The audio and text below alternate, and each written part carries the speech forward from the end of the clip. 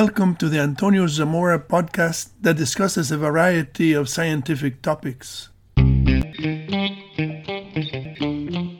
Sampling the solar system. This video discusses the human obsession for understanding the movement of celestial bodies and how the study of the properties of light has made it possible to deduce the chemical composition of the stars and planets. "The moon is made of green cheese" was one of the most popular proverbs in the English literature of the 16th and 17th century, and we still hear this phrase today. The phrase likely originated from the Proverbs of John Haywood, published in 1546, which said, "The moon is made of green cheese." Humans have always been curious about the moon, the stars, and the planets, but without a way to examine their true nature, they have invented fancy stories. Some of these stories end up as nursery rhymes. "Hey, diddle diddle! The cat and the fiddle. The cow jumped over the moon. The little dog laughed to see such fun. And the dish ran away with the spoon." This rhyme may date back to at least the 16th century, and some references suggest that some version of this saying may have been around for more than 1,000 years. In earlier times, the celestial bodies were not the subject of such light-hearted amusement. From the dawn of man, people have been aware of the great influence of the sun and the moon on the earth. The seasons are ruled by the orbit of the earth around the sun. The polar axis of the earth is tilted at 23.5 degrees from the plane of its orbit. This means that the northern hemisphere is closer to the sun in the summer, while the southern hemisphere experiences winter. Half a year later, when the Earth has traveled halfway around its orbit, the situation is reversed and winter engulfs the northern hemisphere, while the southern hemisphere basks in the warmth of the sun. The moon, in concert with the sun, dominates the tides. The oceans slosh around the Earth, pulled by the gravitational attraction of the moon. The height of the tides is influenced by the sun. High spring tides occur when the sun, the moon, and the earth align in a straight line. Neap tides occur when the sun and the moon are at right angles to the earth and pull in different directions. This happens when the moon is in its first and third quarter phase. When viewed from the rotating earth, the sun, the moon, the planets, and the stars seem to move from the east to the west. We don't feel the rotation of the earth, so it seems logical that the earth is standing still and all the heavenly bodies revolved around the earth. In the 2nd century AD, Claudius Ptolemy, a mathematician and astronomer born in Alexandria, Egypt, standardized a geocentric system where all the planets and the sun revolved around the earth. The planets moved in epicycles to adjust for the seasonal variations. The Ptolemaic system remained the standard explanation of the heavens for 14 centuries. The Egyptians studied the movement of the earth very diligently. More than 2,500 years before Ptolemy, the Egyptians had built the Sphinx facing east, and the pyramids were oriented along the cardinal points. The Egyptians established religions based on the celestial bodies and imagined powerful deities with characteristics of humans and animals. The sun god Ra was represented as a human body with the head of a hawk. Ra was believed to sail across the sky in a boat each day and then make a passage through the underworld each night, during which he would have to defeat the snake god Apophis in order to rise again. Khonsu was the ancient Egyptian god of the moon. The name Khonsu means the traveler or the wanderer, which refers to the moon wandering across the night sky. Khonsu was also revered as the god of time, probably because the Egyptians used a purely lunar calendar prior to the establishment of the solar civil calendar. Khonsu was portrayed wrapped like a mummy with a headdress of a full moon cradled in a crescent new moon. Egyptians believed in life after death. Anubis was a jackal-headed god of death, mummification, embalming, the afterlife, cemeteries, tombs, and the underworld. Anubis presided over the embalming process and accompanied the dead in the underworld. The constellation of Orion seems to have been of particular importance to the Egyptians. The Orion constellation is named after the hunter in Greek mythology.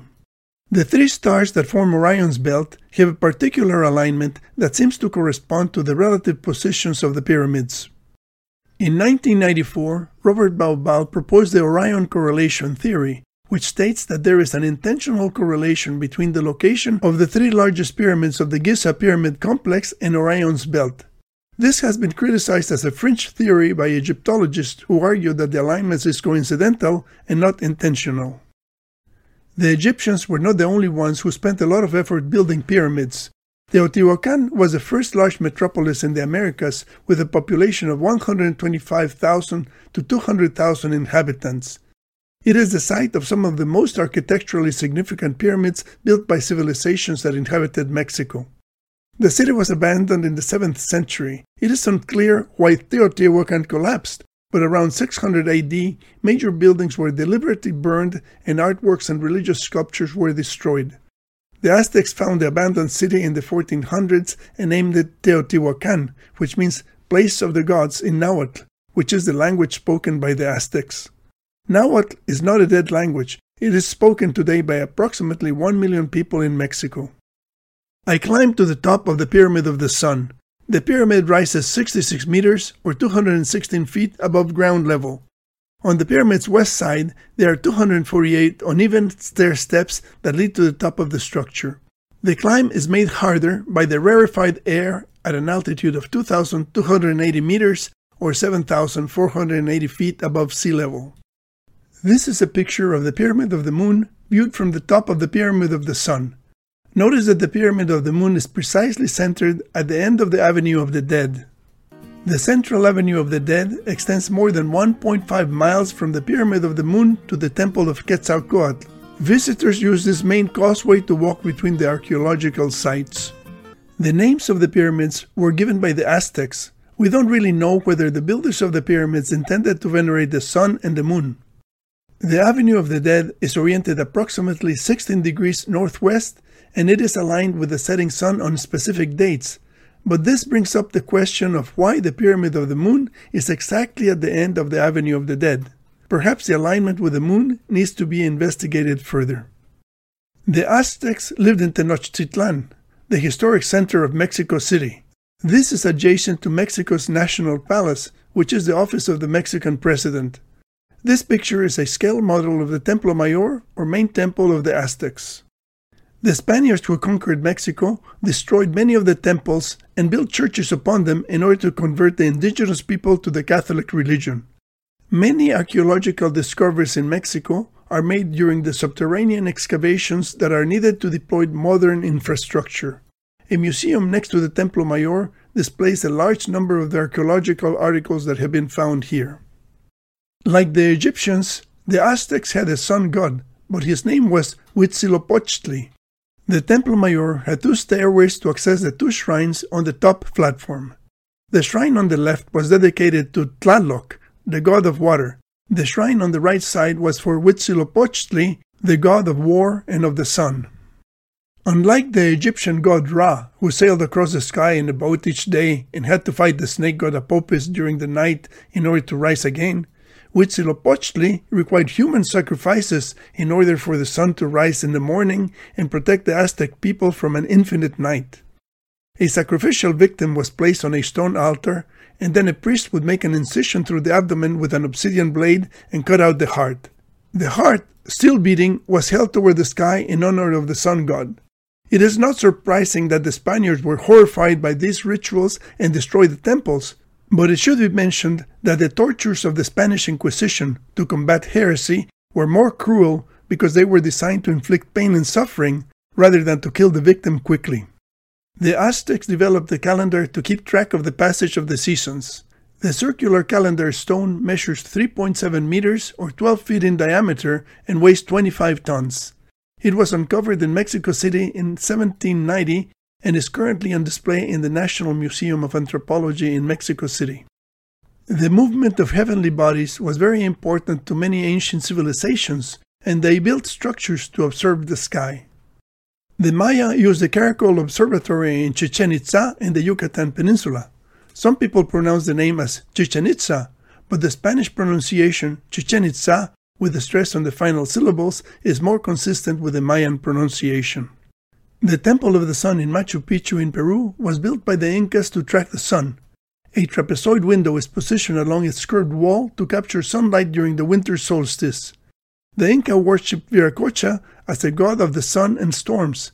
He was represented as wearing the sun for a crown, with thunderbolts in his hands and tears descending from his eyes as rain. The Stonehenge is a prehistoric monument in Wiltshire, England.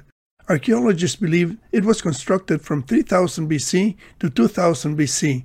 The site is aligned in the direction of the sunrise of the summer solstice and the sunset of the winter solstice.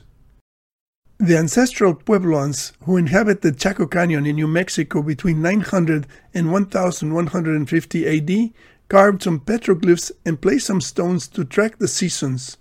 The Sundagger site in Fajada Butte lets a beam of light fall at about 11:15 a.m. upon the center of a spiral during the summer solstice. The invention of the telescope greatly improved our understanding of the heavenly bodies. Rather than imagining the planets as powerful gods, we realized that they were worlds like the Earth. On November 30th, 1609, Galileo aimed his telescope at the moon, and he was able to deduce that the features of the moon were mountains and craters. From the lengths of the shadows, he was able to estimate the heights of the mountains. Galileo published his illustration of the moon in 1610. Between the years 1609 and 1619, Johannes Kepler made very careful observations of the planets, and he was able to describe the orbits of the planets around the Sun. Kepler figured out that the orbits of the planets were elliptical and not circular. He found 3 mathematical relationships that could explain the movements of the planets. These are now known as Kepler's laws. 1. The orbit of a planet is an ellipse with the Sun at one focus. 2. A line segment joining a planet and the Sun sweeps out equal areas during equal intervals of time. 3. The square of a planet's orbital period is proportional to the cube of the length of the semi-major axis of its orbit. Kepler's publications provided some of the foundation for Newton's theory of universal gravitation, which he published in 1687 as a mathematical treatise, the Principia Mathematica. Newton derived an equation stating that the gravitational force attracting two bodies is equal to the product of a gravitational constant g multiplied times the product of the masses divided by the square of the distance between them. Newton's equations are still used today because they are very accurate at non-relativistic speeds and low gravitational fields. Newton was interested in many scientific disciplines, including optics. In 1704, he published a treatise on the reflections, refractions, inflections, and colors of light. Newton invented the reflecting telescope, which uses mirrors instead of lenses. The telescope has the advantage that the light is not distorted by the lenses, and it can be a lot smaller than telescopes that use lenses. The Hubble Space Telescope and the James Webb Telescope that will replace it are both Newtonian reflecting telescopes. Space telescopes produce very clear images because they avoid distortions created by the Earth's atmosphere. Isaac Newton had studied the spectrum of sunlight in great detail, but he overlooked something. In 1814, 110 years after Newton published his treatise on optics, Joseph von Fraunhofer, an optical lens manufacturer, discovered dark lines in the spectrum of the sun. These lines are now known as Fraunhofer lines. Germany issued a 1987 stamp commemorating the 200th anniversary of Fraunhofer's birthday. At the time of this discovery, nobody knew what caused the dark lines. About 45 years later, Gustav Kirchhoff and Robert Bunsen, who invented the Bunsen burner, noticed that several Fraunhofer lines coincide with characteristic emission lines identified in the spectra of heated elements. It became evident that the dark Fraunhofer lines were absorption lines. Kirchhoff developed 3 laws of spectroscopy. 1. A solid, liquid, or dense gas excited to emit light will radiate in all wavelengths and thus produce a continuous spectrum. 2. A low-density gas excited to emit light will do so at specific wavelengths, and this produces an emission spectrum. 3. If light composing a continuous spectrum passes through a cool, low-density gas, the result will be an absorption spectrum. Law number 1 explained Newton's observations. Law number 2 explained the flame experiments with the Bunsen burner. And law number 3 explained the dark Fraunhofer lines. With this information, it was now possible to sample the chemical composition of heavenly bodies by using the light that they emitted. Kirchhoff did not know about the existence of energy levels in atoms. The existence of discrete spectral lines was explained in 1913 by the Bohr model of the atom that eventually helped to establish quantum mechanics. In this model, a small dense nucleus with protons and neutrons is surrounded by orbiting electrons. When an electron shifts from a higher energy orbit to a lower orbit, a corresponding quantity of energy is released. The frequency of the released energy is characteristic for the element. Astronomers have found that when the spectrum of faraway stars is examined, the Fraunhofer lines are usually shifted. This image shows how the pattern of lines of an element can shift toward the red part of the spectrum. This is called the red shift, and it is associated with longer wavelengths. The longer wavelengths can be explained by the Doppler effect. A wave produced by a moving object is perceived as having a higher frequency when it approaches and a lower frequency when it is moving away.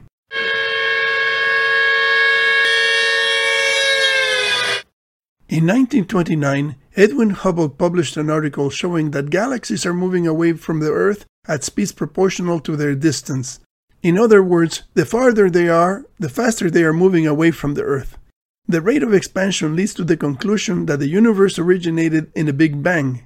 The velocity of the galaxies has been determined by their red shift, and the spectral analysis enables us to sample the chemical composition of celestial objects from the light that they emit.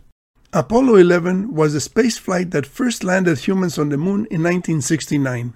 The astronauts carried the first geologic samples from the Moon back to Earth. They collected 22 kilograms of material, including rocks, fine-grained lunar regolith, and core tubes that included material from up to 13 centimeters below the Moon's surface. The samples from the Moon do not have mineral hydration like samples from the Earth, but the stable isotope ratios of lunar and terrestrial rock are identical, implying a common origin. This has given rise to the giant impact hypothesis, which states that the Moon formed from the ejecta of a collision between the proto-Earth and a Mars-sized planetesimal named Theia, approximately 4.5 billion years ago. The off-center impact tilted the axis of rotation of the Earth by 23.5 degrees. Now, we know for sure that the Moon is not made of green cheese. We no longer consider celestial objects to be gods, although these heavenly bodies still affect our daily lives like they did our ancestors. Our progress in science has enabled us to see the Earth from a new perspective. We are the last remaining branch of a long line of hominins. We should take care of this Earth and each other to prolong our existence on this planet, because sooner or later the death god Anubis will come for us. Thank you for listening to this podcast. Please visit the YouTube channel or the website for many other interesting topics.